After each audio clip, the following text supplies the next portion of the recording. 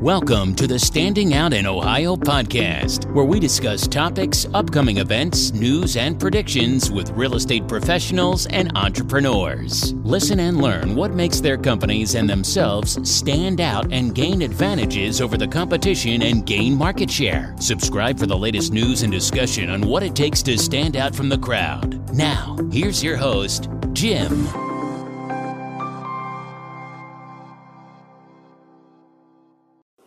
Now, if you haven't heard about Anchor, it is a very easy way to make a podcast. There's a couple of different reasons for it being so easy. And simple and great to use is it's free. They have creation tools to let you edit and record your podcast straight from your phone or your computer. They will also distribute the podcast to you for like on Spotify, Apple Podcasts, and many other places. And you can also make a little bit of money with it as well without a minimum amount of listenership for you to have. And it's everything you need in one spot. Very simple to use. Check it out. Go to anchor.fm. That is ANCHOR.FM. Thank you. Check it out. Hello, everybody. Thanks for listening. Be certain to subscribe and follow our podcast. And if you ever have a topic or a question, please tell us about it. And if you want to be a guest, let us know as well. This week, we are talking to Nathan Price. Welcome, Nathan. Hey, thanks for having me. It's a pleasure to be on the show. Glad you're here. So tell us a little bit about yourself. Okay. What do you do? Yeah, so I'm actually a realtor with the Millennium Group at Keller Williams Capital Partners in Worthington. I'm one of the buyer's agents on the team, so I have the fun part of showing clients homes. So that is that's my little niche right now. Oh, nice. Now, what did you do, before you became an agent? Yeah, so in my past life, I worked for a discount tire company, actually, for 11 years in management. And one of the fun parts there was I didn't realize how much networking I was doing with other shops and stuff. But okay. Yeah, that was a nice challenge. So retail for 11 years, and then I dabbled a little bit in investing before I actually took the leap and went full-time as a realtor. Okay. Cool. Now, discount tires, which store were you at? They bounce you around a lot. So I was at the Polaris store for several years. I'd been at the Salma Road store. I got to bounce around at different parts of the city, and it was nice because you have all different types of clients that come around. So I got a lot of experience just working with tons of different people, all kind of walks of life, basically. So. Okay. Because we use the one in Marysville. Okay. And they've always treated me and the wife and the kids right, always. So, yeah, discount tire. Yeah, I like them. Yeah, so that was what I did previously. So it was good. I realized that I really liked the team environment, but I really wanted to do something that was I liked the aspect of commission only. I know it sounds it's the scary part of making a career change, but being able to reap the benefits of the extra hard work that you do. Yeah, it was something that's what intrigued me. That's what made me want to make the change. So yeah, commission only definitely scares a lot of people. Yes. I mean, they everybody wants. I mean, it's nice to have some kind of security net, and everybody likes that. But you, I mean, from what I know, you have the work ethic. That your work ethic is your safety net because you're going to make things work because you got that ethic. Yeah, I think not being scared. I mean, you always have that little bit of fear when you first do it. I realized that when I had 1 foot in, 1 foot out of being in real estate, I still had a job. I was working full time when I first started. You actually take away a lot of your opportunities when you are not fully committed. So you are able to. You're actually able to do a lot more than you think you can. And so for anyone that's on the fence about going real estate full time, I will tell anyone that it was worth the risk. And I think you will surprise yourself at how well and how much you can do if you just if you go 100% into it. Okay. So now, when you first started real estate, you were working another job. Yeah. So how was that? I know a little bit of the story, but share it with everybody else. So transitioning into real estate for me was to be able to take the classes and actually put forth the effort to get everything done that I needed to do. I actually took a night shift position and worked that for 2.5 years while I built up my my real estate gig. So okay. Yeah, I was working nights, and then I would For like 11 to 7? we would work 12, so I'd work from 7 p.m. to 7 a.m. Oh. And and then I'd come home, take care of my dogs, and then I would turn and go to the office in Worthington, and then I would do that for as much as I could. Okay. And then if you sprinkle some clients in there, you can imagine how it gets a little dicey with, like, you know, being sleep deprived. Yeah, how much sleep were you getting? Not a lot. Not a lot? Some days none. Okay. And then, but actually, one thing we talked about that helped me a lot was that little sleep app, like the little nap, the thing that helps you sleep for 15, 20 minutes at a time. The power nap. Power nap. Oh my gosh, that was a lifesaver. I actually would, if I could find, 15, 20 minutes to take a nap in between activities, that was huge. It does not replace good sleep, but it was definitely a godsend, basically, to be able to do that in between the busyness. So. Yeah, glad that thing helped. That thing is amazing. Yeah. It really is. So any, like past mistakes, learning experiences that you think help you currently? A lot, actually. I will be the first to share my failures with people, because a lot of the times I think people get discouraged by failure a lot, and it's especially when you're doing something where you do have, like, for instance, I had the other job. With the failures that I did have early on in my real estate adventure, it would have been easy to just quit and then just stay full-time at my job and see where I could go with that. But really, those failures, they show you what you don't want to have happen again. Those feelings you get when you fail, it's like, putting your hand on a hot pan. You know not to touch that hot pan again. Yeah. Doesn't mean you're never going to cook again. But so one of the things that I would say some of my failures were is some of my investment properties. So I actually had 2 investment properties before I became a full-time realtor. Okay. And we ended up, my partner and I had a condo out on the east side, and it was we weren't making any money, we weren't losing any money. It was just kind of sitting there, and we decided that for our model, that didn't really fit as well as we thought, so we sold it.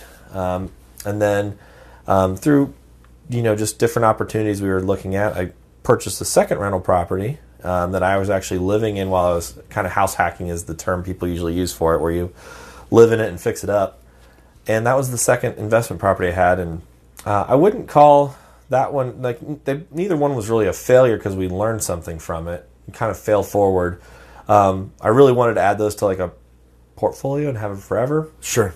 But I did learn some good lessons while we did that, and it was about 2.5 years between both properties that we had them, and then we just decided it was a good time to hit the reset button, and we sold them, and we're restructuring the way we're going to invest, and I think that's the big thing too. Is just kind of like in anything, any failures you have, it's really not like, okay, stop there. That's don't ever do this again. Yeah. It just kind of like you know that, okay, when I experience this again, I'm not going to do it that way. Yeah. Well, that probably gives you a good perspective for whenever you work with investors. Yes. They're going to do something there. No. We got to, whatever the situation was, you got to, all right, we got to look at this math. Yeah. Figure this out. And I always looked at, like, mistakes and screw ups that cost you money as tuition. Yeah, there you go. There's nobody. I mean, you don't like paying tuition, but you're okay with paying tuition to learn things. Mm-hmm. It's the same thing when you screw up, you have to pay some money, or you don't make as much money as you like. It's tuition. Just reframe it, and it's more palpable. Yeah, I think going on that too. I think sharing your failures is a good lesson. It's a good activity, because what you might think is this major setback, someone else has had that failure. Someone else out there has probably already experienced that. I don't think that people have these unique, it's not exclusively a problem that you're experiencing. Someone else has had that happen before. Yeah. And I think when you stay positive about it's hard to stay positive when you're in the middle of the mistake or whatever you're making. It's like watching a train wreck in slow motion. You're in the middle of it. Yeah. But I think when you can share and you have a good support system around you, sharing in your failures too, you get perspective from other people on what they've done. And I think as you become more successful too, it's not like you don't avoid failures, you don't avoid problems, you just have bigger problems that require bigger solutions. And when you give up at the first sign of adversity, I think that's what makes you better in your business. Is you're actually gonna always have failures and setbacks, and you just have to kind of, just bear it on face first and get after it and find a solution, and just always be solution based with your thinking, and try not to think about the problem, but think about the different solutions you can find. Yeah. Do you belong to a mastermind group? No. Ever been to one? No. You talk about sharing problems because other people, somebody has had the same problem or something very similar, and they go, "Oh, well, you do this instead," or they tell you how they solved it. Mastermind groups, a lot of that goes on a lot. Yeah. People, contemplating something, and you'll have like 3 people go, no, I tried that and it failed because of this. However, we thought about changing this part and it would work better. So a lot of what you're saying is very similar to a mastermind group.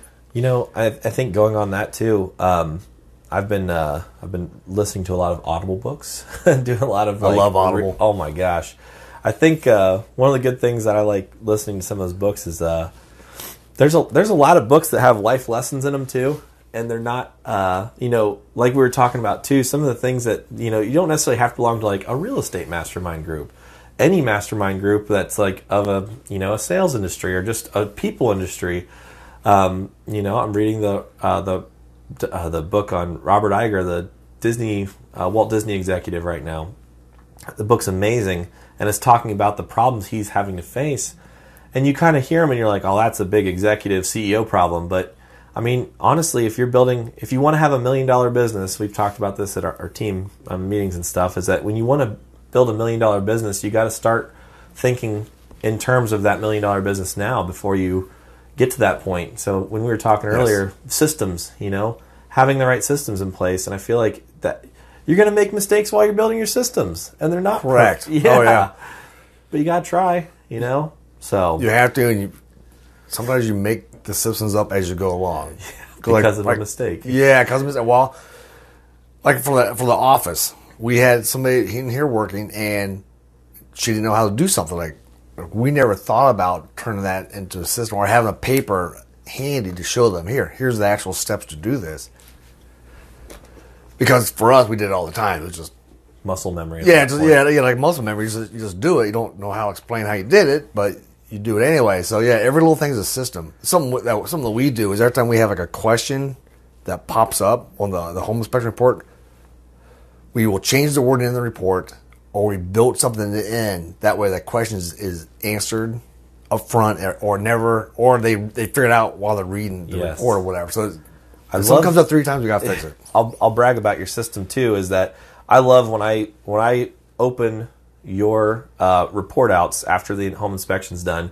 I love that the first couple lines are saying, this is not saying that everything needs to be fixed. Like all houses have little imperfections and stuff. And, oh yes, and it kind of if I'm with a client and I just read that first part that you already have set out, we do talk about it in our consultations at the office before I even look at houses with people. But throughout the process, you forget that stuff, and I think even when you if you were to have to personally go over these reports with every single client, you do it so much you might forget to mention that part. So having it just written down at the top, you almost read it like a script when you talk with your clients, and it kind of sets some of the tensions that people have when they read over the inspection reports, and it does kind of have like a calming effect, knowing all right, that's not going to be perfect. But yeah, so you do that with every client. You sit down and go with them like expectation what they'll come up on the report. Good. Yeah. Do you guys have like a report example that you show them?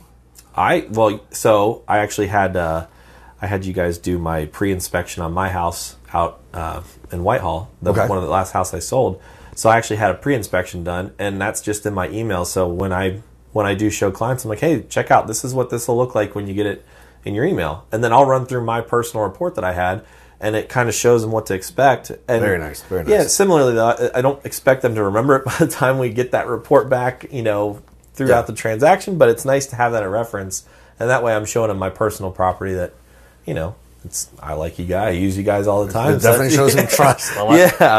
Because real estate agents, you guys see reports all the time. Yeah. You walk into houses constantly. A home buyer, they maybe once every 7-8 years may see a home inspection report. Yeah. They may have never seen one at all. Yeah. So when they see a report, so when they see a report, it's like, oh, there's like all these stuff. I'm like, there's 140 items on here. We're like, well, there's not.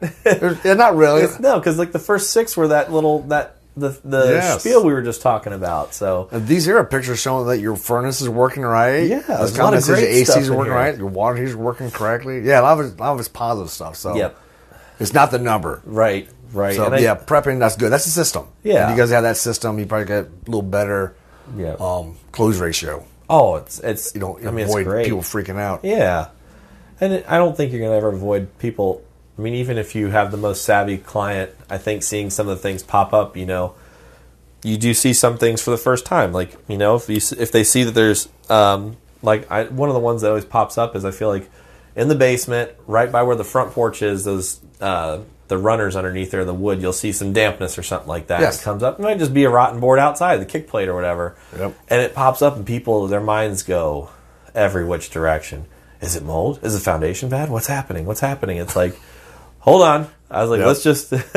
And then I think the other thing too is kind of breaking it down into big sections. Like, hey, we're going to focus on these big areas of the inspection, and kind of prep them for that. So you can kind of keep your focus centered on those big items, and then kind of work through it. And that way, if it's say these are the big items we're going to worry about, and then if we see something that's not in these big areas that we're talking about right now, we probably don't need to worry about it. So if they see like the sidewalk walking up is cracked and not level and it's dangerous, we say, okay, is that in one of the areas we talked about? Nope. All right, so we're going to skip that. We're not going to ask for that in a remedy request. That's something to take care of down the road after you buy. Yep, that's your project. We talked about this, and so I think it's nice you can bring people back and focus on the most important things, and kind of some of that noise that pops up in an inspection, you can kind of help rest their mind at ease about it too. Yeah. So good. Yeah, that's definitely a system that you have built in to help keep people from freaking out over little things. Yeah. And there's never a perfect house, so that's good. So, any other like struggles or systems that you guys are creating or wanting to create because of something that pops up?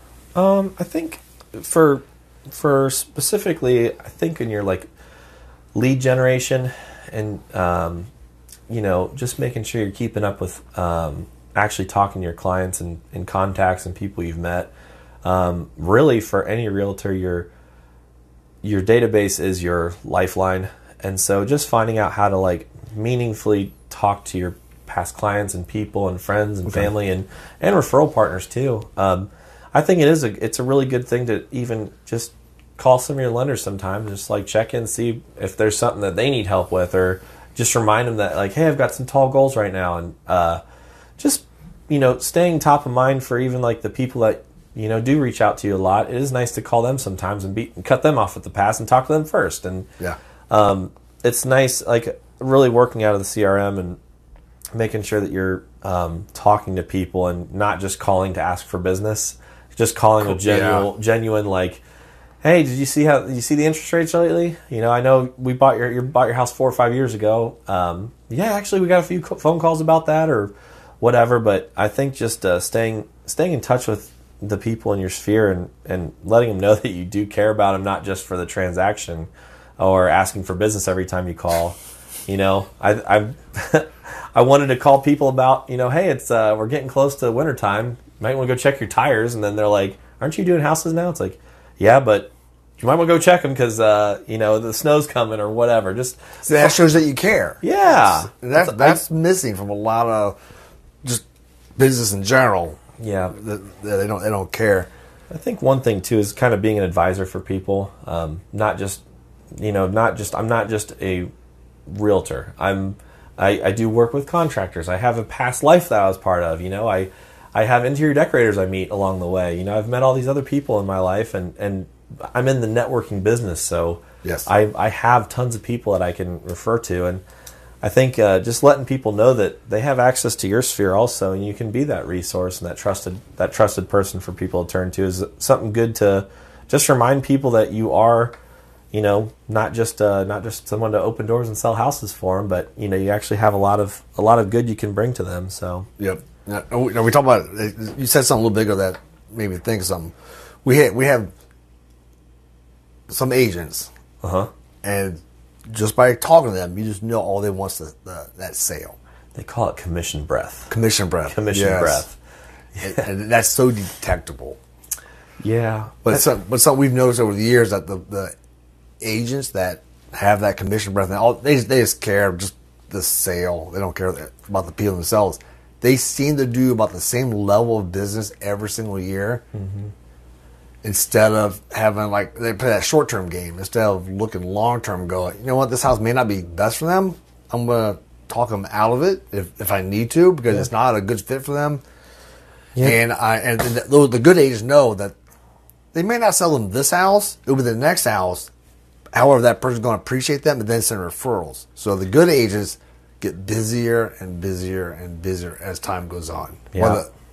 Commission breath one, just I think stay the same or go down. Yeah, you know what else is? Here's a weird thought. So let's say I like weird thoughts. I'm working. Yeah, me too. So I'm working with a buyer, and they talk about their budget. They've got a really tight budget, and they don't have a lot of cash they can bring to the table. Which is, I mean, there's tons of programs out happens, there. Yeah. So nothing wrong with that. Going into spring, they want to look in the springtime, like right when everybody else is looking for houses. Competition. So, yeah, and let's say their budget's not as high. So they're in that really competitive sector, like that really, like, let's say $150,000. Anywhere in Columbus, that's going to be super competitive. Yes. So one thing that I think it doesn't dawn on them right away is that, advising your client not to buy is also probably just as powerful as telling them when to buy the correct time. And, if you know that they'll have a better advantage shopping in the fall or winter, advising them in that way. And if they want to keep looking in the springtime, you tell them they can. It's just to avoid having that heartache and going into multiple offer situations on every single house you buy. You're putting offers in on. I think that's as much of a service to your clients as telling them, all right, well, let's go out and just see what happens. I mean, they're going to really feel like you're just trying to get a sale out of them, and it's going to end up wearing them out. It's going to wear you out. And I think that if they're okay waiting till the fall or winter of next year, and that's going to be a value to them, that would be something that I would talk to them. And you don't have to steer them to buy right now. You're an advisor, so you do need to advise clients on what their best options are. And some people will still want to try to go now, and sure, they might have to put a few offers in and not get them to kind of see that maybe we should wait. But as long as you're giving them good advice, I think that's the other thing too, is like showing them you care and you have that expertise of like knowing your market. Yeah. So here's another thought. You talk about working with them over the length of time. If they tell people they're looking for a house and they go, "Oh, you got an agent?" Like, yeah, they give your name out for the 3 months they're looking, or go, "Yeah, we got an agent. He's telling us we'll get better deals at this point in time. He's not pushing us to buy. He's not pushing us. We'll have." That whole time you're working with them, they're marketing you to their sphere of influence as well. So that's another thing. But we've had buyers tell us that, hey, this agent is really trying to push me into buying this place, and I don't think it's right. And they're looking for anything wrong because they won't get out of it. Yep. We've had one the agent talk me into signing the agreement and everything. Yeah. I think one of the things too is I will tell my clients that I can be there at the inspection, but it is a chance for the agent to step out of the process and let my client work with the inspector one-on-one and have the agent out of this. I'm not even going to be there. And it's not that I don't want to be there. It's just that it's their chance to have this this noise taken out of they can talk to you directly because they're your client also. And it is a chance for them to ask questions and get your direct feedback on, because they can go to the inspection and really get that unabridged version of what's happening. Oh, yes. If they see something and it worries them, they can talk to you directly without me hovering around being like, oh, yeah, you don't have to worry about that. And I wouldn't say that, obviously, but at the same time, it's like, what if they're afraid to ask a question because I'm standing right there? I have friends that I've helped out, and I feel like if it was a house that I brought them or showed them or was on their search, I don't want them to feel obligated to buy that house either. And I feel like you don't want that. Me showing up to the inspection, sometimes it can add a level of pressure, And some people absolutely want me to be there, and I'll be there for those. But when I get a chance to have them be able to ask you questions directly, I feel like that adds value too. Yep. And then we'll go over the inspection together afterwards. And when I get all the pictures and stuff, it's like I'm there, because you guys are so thorough with the with all the items that you put on there that it's can So yeah, that's just another thing I think adds value for the process. Good. Yeah, I know all of our guys, and I think a lot of inspectors do, like it when the client is there. Because we can point something out to them, and then they go, "Oh, it's only that big. It's not a real big deal." Because sometimes, because they're scared, a little nervous. Yep. Sometimes they blow the issue up in their mind. So it's nice to have them there to see things. But I also like when the agents show up for at least a little bit in the beginning, maybe. Yeah. Especially if you have a nervous client. Yeah. To make sure we got it in all right because the access code was correct. We got it in or not. And just introduction, and the client feels good. They know that you cared enough to make sure they got started. And then take off, and then agents can do, something productive for themselves. Yeah. Well, I can start doing that then, because if that sounds like the way that works best, I'll change it up. I'll start doing that each time. Yeah, I mean, it's just, I think it's nice. I mean, some people may not care. Some buyers don't show up. Yeah. Some of them are showing up like an hour or so into the inspection. They're starting to show up. Yeah. I've had a few clients that they were so confident. They were just like, I'll read the report. It's like, okay. If something pops up, though, it's just, this is your good time to be there. But, yeah, I've had some people just be lackadaisical about it and be like, oh, it's fine. I'll read the report. It's all good. So, different personality types, definitely. Yep, definitely. Now, Ohio recently is working toward finishing up their licensing for home inspectors. Yes. What are your thoughts on that? It's supposed to start in April now. Yeah, April I heard it got pushed back because they didn't have a firm resolution in place, right? So it got bumped back. They're not quite certain how they're going to. They don't have the standards that they're going to use, and they don't have. They don't know how they're going to license the new home inspectors. The ones that have been inspecting for a while, they're all grandfathered, or they could have been all grandfathered in. Yeah, but they don't know how they're going to do the new ones. So that's something they don't know how to do. So they're going to wait till April. But what do you think about the licensing? Well, my thought about that is, for me personally, is build your referral network for who I'm going to be using ahead of time. So, I use you guys. I'll give everyone the options, but I do share my experiences with you. And most of the time, my clients do pick you out of just showing them my past inspections and stuff. So, appreciate it. Yeah, absolutely. And I think one of the big things too is making sure that you have your referral partners are the quality people that you're referring to. And I would say that for anybody that's when you're working with your clients, you want something that's going to represent you the best. And going back to my retail days, I worked at a company that exclusively did tires, so it was the only thing they did. So when it came to referring out alignments or other things, I had to have good partners to send people with that, especially if it's like, just one of your repeat customers, they need something that's outside of the scope of what you do. You don't want to research and pick a person and send one of your great clients out to go test the waters with somebody. No. And same thing with your inspectors. Do a little research. Yeah, do a little research and then maybe interview the people you're going to use, like your inspectors, before you even work with one client. It's coffee. We had coffee before. Yes. Yeah, we had coffee earlier on. Did.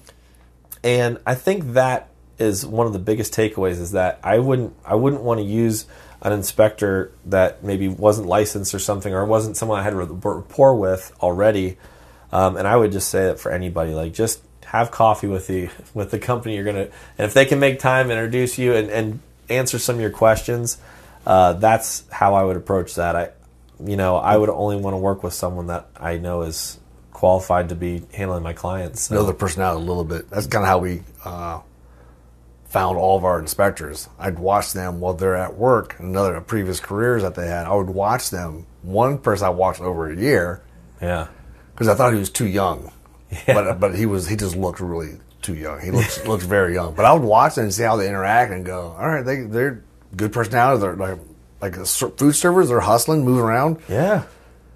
They're working hard because they know what they get is, especially a food server, their tips are based upon how well they serve. Yeah. So they already have a service mentality. They're not lazy because they're moving around pretty quick. Food servers are great, I think, for home inspectors, real estate agents. Yeah. I think they'd be good. You just kind of watch them and go, yeah. Yeah. And plus, they don't know they're being watched or interviewed. Right. So, because my background is psychology. Oh, okay. But anyway, anybody can act normal and sane and be the person you want them to be for a little bit. But when they don't know they're being watched, you're more likely to get the true person there. So, yeah, that's my my little tip spy Yeah. on people and see, Yeah. yep, that's the person I want to hire. Yeah, and I think people that work with the public, work with the general public, and they've done it for a while, like being in retail, you will have people walk in that are having a terrible day, and they're going to unload on you sometimes, and it feels like you're a punching bag, but it's kind of like they're not really mad at you if they're, sometimes they are, but sometimes they are. But if they walk in and they're just, really just lacing into you and really just being negative and mean and like just being hurtful, sometimes you gotta step back and like think about it, like think about what's happening, step back and say, okay, is this person like really attacking me, or are they just having a bad day? And I think kind of coming back at them with kindness, not to be like a jerk, don't be sarcastic, but it's like empathy, like have empathy that they're probably having a bad day. Working at a tire shop, people would have a flat. They were on the side of the road. They were probably late to work. They might have spilled their coffee when they hit that pothole or whatever. And then they're coming into a tire shop where they're expecting someone to charge them all this money to fix their problem.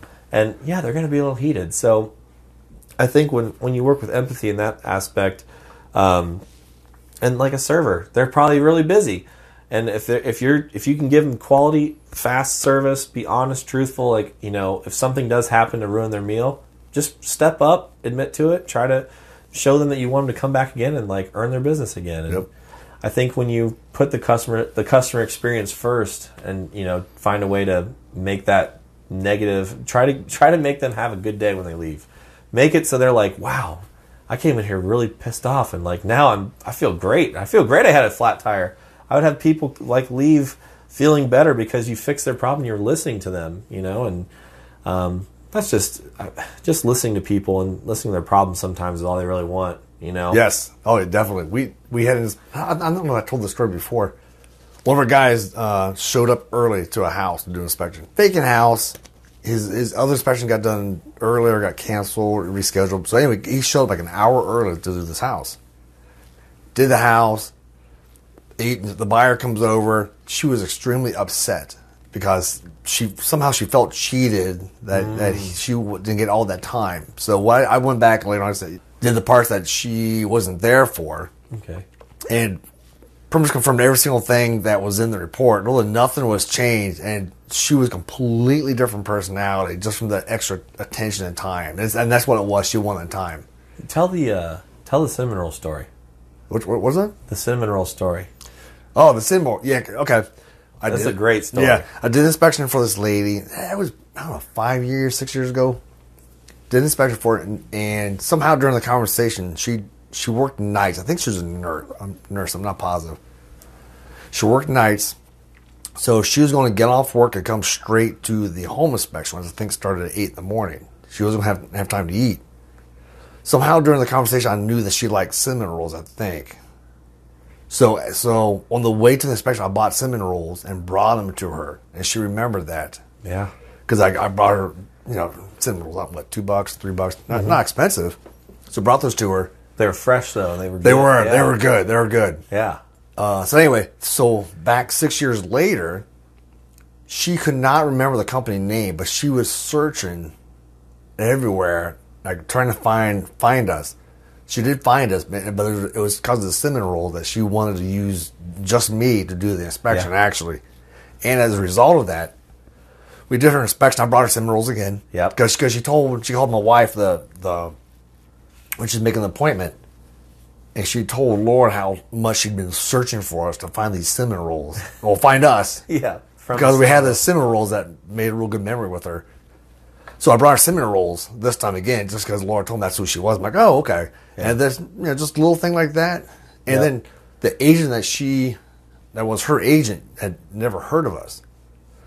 So we picked up a new agent because through that client we got a new agent. Because of cinnamon rolls. So I brought her 2 cinnamon rolls about 6 years ago. Yeah. So little details. Yeah. I think that was I heard that story in Bold when you were sponsoring Bold in the spring. You told that story. Oh, did? Okay. It's resonated with me ever since then, and I just think about how we are directly able to influence people's attitude in life and positively, just as much as we can negatively too. But I think when you go the extra mile sometimes, and it doesn't have to be this grand gesture, this expensive thing, It was on your way to the appointment. You picked up some cinnamon rolls because you knew that she was working nights and she liked cinnamon rolls, and it went miles. Like that was like something, you got some mileage out of the cinnamon rolls, basically. Oh yeah, and you didn't do it for that reason.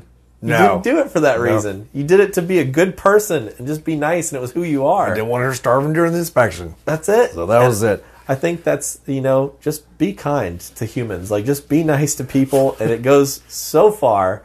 If you make a mistake, be quick. Don't defend yourself and make excuses. Just fess up to what just happened. You made a mistake, and usually just acknowledging that you made a mistake is the first thing. That's almost like a diffuser. Like, hey, you can make a positive thing out of like the cinnamon rolls. And it can almost become a positive thing, admitting that you made a mistake and addressing it right away, and then moving on. And sometimes just that brutal honesty that you made a mistake, people are like, yeah, we actually started off on the wrong foot because this happened, but they owned up to the problem, they got a solution right away, and we fixed it and moved on, and the rest of the transaction was success, And I think anything in life is like that too, not just home inspections and real estate transactions. Proper behavior, how you treat people. Yep. Yeah. It does pay off in the long run. Yeah. Positivity always wins. Yep. I love having those just little signage around. I know that sometimes there's some real cheesy ones out there, but I mean, those are the ones you remember the most, I feel like. Yes. Yep. Yeah, but it is good just to remind yourself to be positive and be a good person. Well, I want to say you've been doing real estate for 7 months, approximately, right? Is that about right? I've been on the team for 7 months. I've been licensed for a year now. So, okay. Yeah. Okay. But just this year already, it's only been 7 months this year, you've had, with the team, like 20 transactions? Right about there, yeah. That's good. That's good for not being in the business all that long. So, what is the average? About 6 a year? 6 or 7 is what I should know the average. I don't know it right off the top of my head, but yeah, maybe. I know that there's like 8,300 realtors in Columbus, and their production is kind of all over the place. But, sure, yeah. Yeah. Well, I mean, that's quite a few for in such a short amount of time. Are you getting, I don't know if you are yet or not, you will be soon because you take good care of your client. You're probably getting referrals from past clients to their friends and things. That's why it's going to start snowballing for you. Yeah, I've gotten a few already. Have you already? Nice. Yeah, nice. So that's nice. And same thing, just like people know that's like, being genuine and being nice, and honestly telling people you actually do real estate now. I think sometimes people feel like they're bragging or something like that, but if you just making small talk with people like, oh yeah, I'm a realtor now. I think that too is just sometimes people don't realize you made a career change, They don't, yeah. I think not trying to talk. I think when you're in the business too, you like talking about real estate. But then you realize a lot of other people like talking about real estate too. So just, I think that's how I've actually met some of my clients too, is just going to meetups and things and talking about real estate. And they're like, oh, I'm actually thinking about buying a house. You're like, oh, nice. Well, let's talk. Yeah. I think some agents, they're kind of undercover agents. They don't tell everybody what they do. You don't want to be an undercover agent. No. You're a real estate agent. Everybody lives in houses or has been in a house, so it's a common theme to tell everybody about. And I've actually found a few clients that they're not ready to buy yet, but they needed help finding a rental. I found a few rentals this year too, so oh, nice. Okay, yeah, so you can help with that too. Yeah, and they were referrals actually. Like some of them were, they were just like they heard, or someone from outside of the state. Like my cousin is actually in Texas, and she's a Keller Williams agent, and she's sent me a few referrals, and some were rental clients, but they're relocating. But eventually, they'll probably need to buy a house too. And if they move out and don't use me, that's okay too. Like. But just having the opportunity to get in front of people and work hard. And some of the rentals don't actually, sometimes you don't get paid from finding people rentals.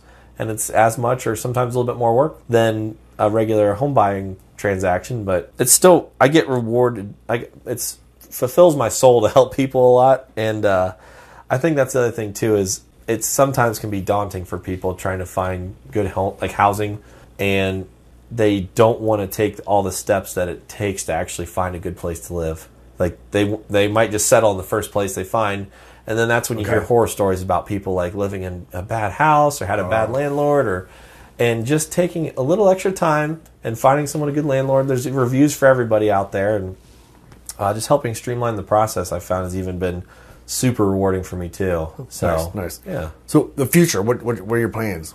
Any trends you see coming up? New things you're doing to keep top of mind? A lot of people talk about the next recession and it's approaching and gloom and doom, and they put a real negative spin on it. But I think if you just do a little bit of research on what affects, like for instance, the housing market in a recession, there's some underliers. So like the job market, the healthiness of the job market, like what's that look like in the local aspect, and Columbus's job market's healthy. Like we have very healthy. It's very healthy. Very healthy. We have a very good basis of companies moving into the area. From we've got the Google, Facebook, all those things building data centers. Amazon's here. You've got tons of companies moving in the area. Honda's upping their stake too. Like they're building a lot too out near Marysville and stuff, and they're adding. So a lot of the trends, and I don't have those numbers in front of me specifically. It's just this is from dinner talk and having people tell me about what they do and what their companies are doing. But I'm very optimistic within the next 1 to 2 years. I'm always optimistic about a lot of things, though. Like sometimes it almost hurts me how optimistic I am. But I'm a positive guy. But basically, in the next 2 or 3 years, like I don't see why we couldn't have that steady growth. And even though some of the things have been leading that's kind of plateauing out as far as the market's concerned right now, I think that Columbus is not going to see the huge effects of like a recession. So I think it's a healthy time to buy or sell or invest in Columbus. So, and for me personally, like I'd really love to see almost like a doubling effect in my business. Okay. And I want to pace that. I want to keep that lofty goal. Just because I feel like if I accidentally hit my goal, sometimes that can happen. I don't want to like stop there. I feel like you want to put those big numbers out and those big goals out there, so that way you keep driving, you keep pushing towards those goals. And for me, that's why I set some pretty high goals for myself. But couldn't be happier in Columbus doing that. I really feel in other markets it would be a lot more of a challenge, and I'm very, very happy about the opportunity being in the city I love. So, well, I understand you're doing very well. So yeah, good. Only hear good things about you.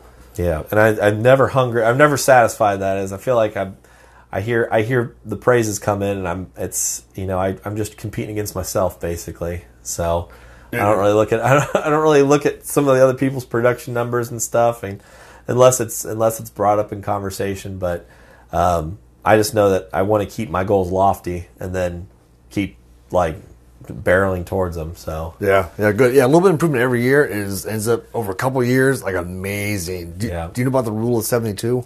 No, tell me about it. Rule of 72. It's an investment thing. Okay, you take an interest rate, divide that into take the number 72. Okay, and we'll say 10%. Okay, 72 divided by 10 is 7.2.